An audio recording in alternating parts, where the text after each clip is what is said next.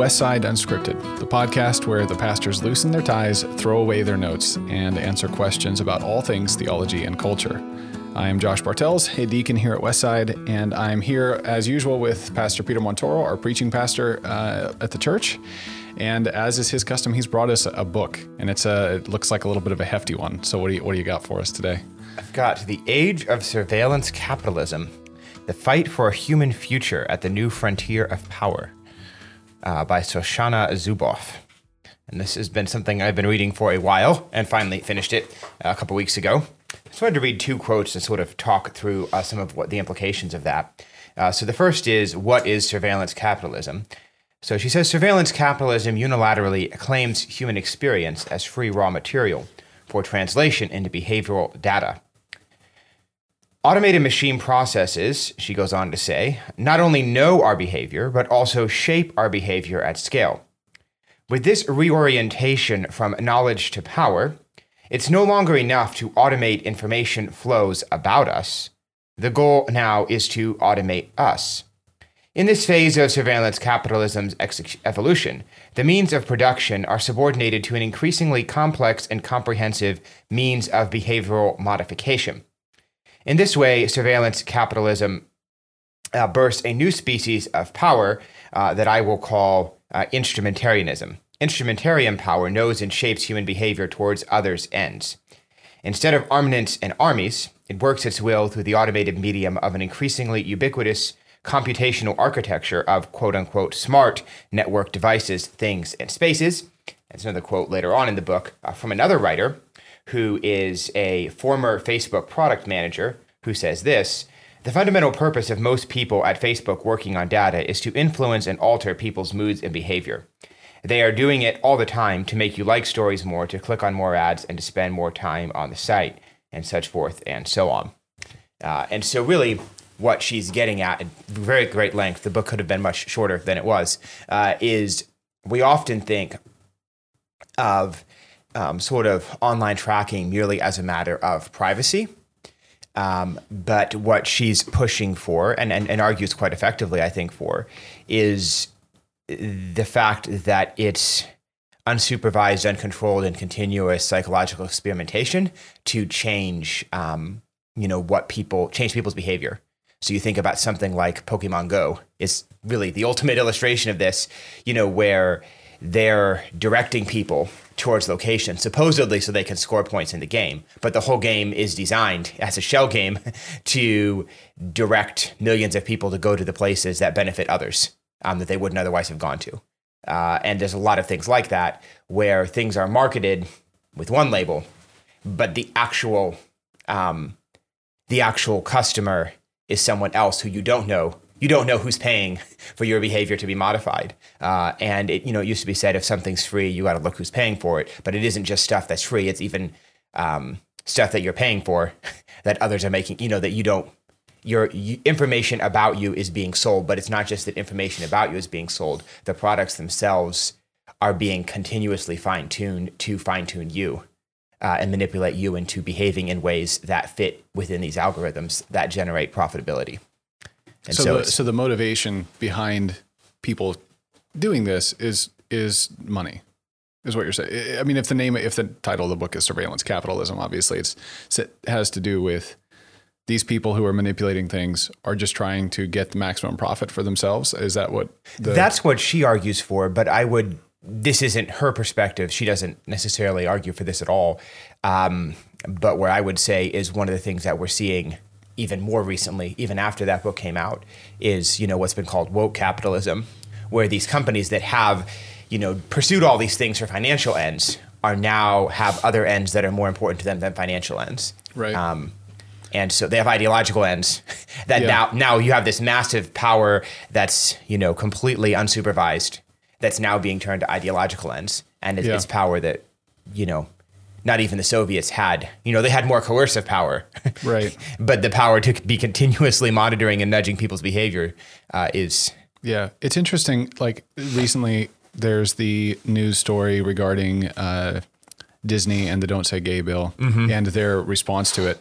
And what seems to be fascinating is that financially, it doesn't seem to be a profitable move to take a stand against the bill in terms of their customer base, yet they're willing to take a financial hit for an ideological gain. Whereas in the past, it would kind of be more, or at least seemed like the goal was financial profit. And so it's interesting how there is that turn that's happening a little bit in terms of the ideologies are becoming more. Yeah, driving it. What's driving and motivating the? Well, it's so many of these companies. You have the 30-somethings, that started these tech companies, and they're afraid of the 20-somethings that are their junior employees because of the power that they wield via the products that in some cases they themselves created. Yeah, right. It's like a Frankenstein. You create the monster, but you can't always control it once you've created it. Yeah, no, not at all. So today the topic is not a question. It's something that I wanted to bring up that you and I had been talking about at one point in the office. You had brought this idea up, and I wanted to talk about it. And it's basically, as I understand it, that the names that we are given in the scriptures of the characters that show up are in themselves do something to help prove the reliability of the scriptures. And so I just thought it'd be an interesting topic for us to talk about. So how do the names that we find in the scriptures actually help us bolster our trust in the gospels themselves? Yeah. So basically, names are distinctive to particular times and places. So, you can get a list of the most popular boys' names in, America. Right. Yeah. And you could get a list of the most popular boys' names in some other country, some other place, even of Americans living in other places. Mm-hmm. And those lists are going to be different. And even if you times too, I think the Social Security Administration has like listings like that you can go back in time and even, check what the most they're very popular different. names were. Yeah. The most popular names in, at the time of the Revolution, are not the most popular names now. Mm-hmm. And so those shift. And one of the interesting things about that is it's really hard to manipulate, because you don't actually necessarily, I have no idea unless I look up one of those lists. I know what my friends' names are, but I don't know what globally the most common names are. I have no idea what the most common names are in America. Right, yeah. Absence of someone conducting a survey, which, no one in the first century is conducting surveys like that. So this is something that they could not have just looked up in a reference book and found out. Yeah, right. And one of the interesting things is, so this pattern, that we see, we that what are the names that are most common right now? What are the names that are most common, 100 years ago or whatever, in different places, different times? We know that changes. And we also know that absent that kind of formal survey data, it's not something you can guess based on your circle of acquaintance. If you were to make your own list, it would almost certainly be wrong. Mm-hmm. And so it's a data that's kind of hard to fake. And one of the things that we have from the ancient world is we have names, a lot of different names, from tombstones, from wills, from legal contracts, from all the documents that have been uncovered. And relevant names, I've got a book here that has a little bit of the data. So for Jews in Palestine, for instance, he found 2,953 occurrences of 521 names, comprising 2,625 occurrences of 447 different male names and 328 occurrences of 74 different female names. So we've got a database of names from Palestine in the period roughly. So the boundaries of the data are from 330 BC to 8200, but narrow, most of those come from 50 BC to 8135, the time the Gospels purport to be from. And so some of those names, of course, on that list are from the Gospels, but they're also from, like I said, tombstones, burial stuff, all sorts of data sources. You've got lots and lots of names. And you have patterns of what the most frequent names are. And what's really interesting is you have the names that are the most common in Jewish Palestine, and you have the names that are most common among Jews in Egypt. Like a Jewish population in Egypt has a completely different set of most popular names, or the Jewish population in Rome, we have names of them. And so even location to location in the same general time period, there's a geographical specificity to the most popular names. And so what's striking is that the most popular Jewish names in first century Palestine are the people match up very well. It's not going to be perfect. This isn't, you'd have to have a massive data sample for it to, the New Testament would have to be much, much longer for it to match up perfectly. Right, yeah. But the most common Jewish name is Simon. Okay. And there's 8 New Testament individuals named Simon. This is also like the most common name in the New Testament. And Joseph is a common, one of this is the second most common. And Joseph is like the second most common name in the New Testament in terms of different individuals that have that same name. And so there's another way of looking at it. There's another data chart here. You have men with the 2 most popular names, Simon or Joseph. So 15% of the names in the broad data sample have the 2 most common names, and 18% in the Gospels and Acts have the 2 most common names. Men with one of the 9 most popular names, 41% among the data sample, 40% in the Gospels. So there's like a really close parallel with that, but it's not. But if if you compare that to Egypt, the rankings of them. So the the second most popular name in Egypt is Sabbateus or Sabbateus, however you say that, and that is number 68 in Palestine. So there's very significant shifts. So here are the most popular names in Egypt. Eleazar, so that's pretty close. It's number 1 in Egypt, number 3 in Palestine. Sabbateus, Joseph, popular in both. But then you've got Dositheus, Pappus, Ptolemaeus, and Samuel, all of whom are relatively low-ranking names. So Ptolemaeus, very popular in Egypt, number 6. It's number 50 in Palestine. Okay. So this is actually like a relevant, like falsifiable data set. And it's not just, the statistics. It's also those names that are known to have been the most common. It'll be Simon, son of Jonas. So you have these disambiguifiers in the text. And so if you look at so Simon Peter, Simon the Zealot, Simon the Leper, Simon the Cyrenian, so names that are known to have been more common, or like Mary, you'll have Mary who? In a way that names that are known to have been less common, you won't have that. I see, yeah. And so those are patterns that, of course, none of that proves everything in the Gospels. Right. But So what would then, because that's exactly, in one sense, when you lay out the data like that, it's like, oh yeah, that's exactly what we should expect if everything did happen.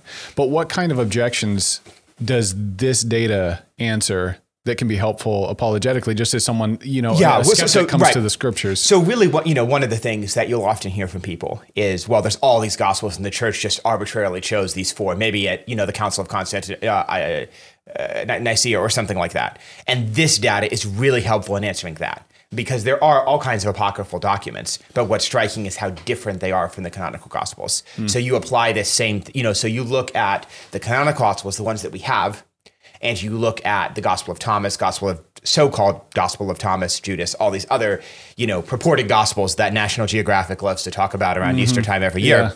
Yeah. What's striking is the Gospels have lots of geographical data. Where we can check it, it's accurate. And there's data we can't check, which is really important, because that's showing a knowledge of, geography they couldn't have gotten from books, right? So there's all this geographical data. The apocryphal Gospels that are written afterwards, very sparse on geographical points. They don't mention a lot of locations. They don't mention a lot of names, and the names they do mention, don't fit this sort of rich pattern. So it's the sort of pattern you'd expect if it was written by someone who is from the time and place they purported to be from. Mm-hmm. Right? So it's not just someone sitting up and making a story. So, that doesn't prove that Jesus is who they said that he was. Right. But it does prove that they're the sort of people they purport to be.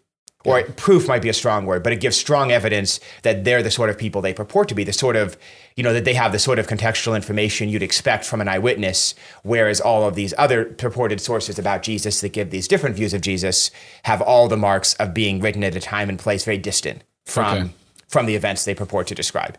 And so if you're comparing, what are the sources about Jesus we should trust, there's no competition.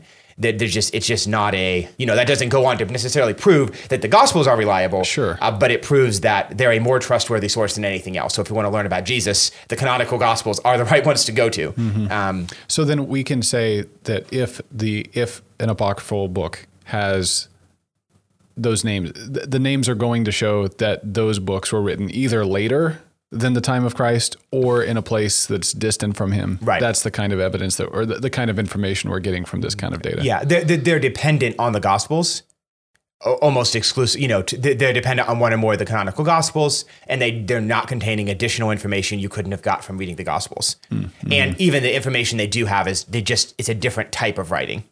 It's the sort of thing that could have been made up versus the sort of thing, like anybody could make up a story about Never Never Land, but if you were to make a story up about, Bremerton in the 21st century, there'd be specific details about life in Bremerton, the names in Bremerton, that would be difficult to fake had you not actually been there or done a type of historical research that just really wasn't feasible to do in the ancient world. Yeah. So, I mean, now we could figure that out. Right. But those sources just simply weren't extant in, in the first and second centuries. Right. As is evidenced by, the fact that things that are far distant from, eyewitness evidence just don't have that kind of data. Yeah. So, we can see what it looks like when they don't know what they're talking about and they make all kinds of crazy stuff up.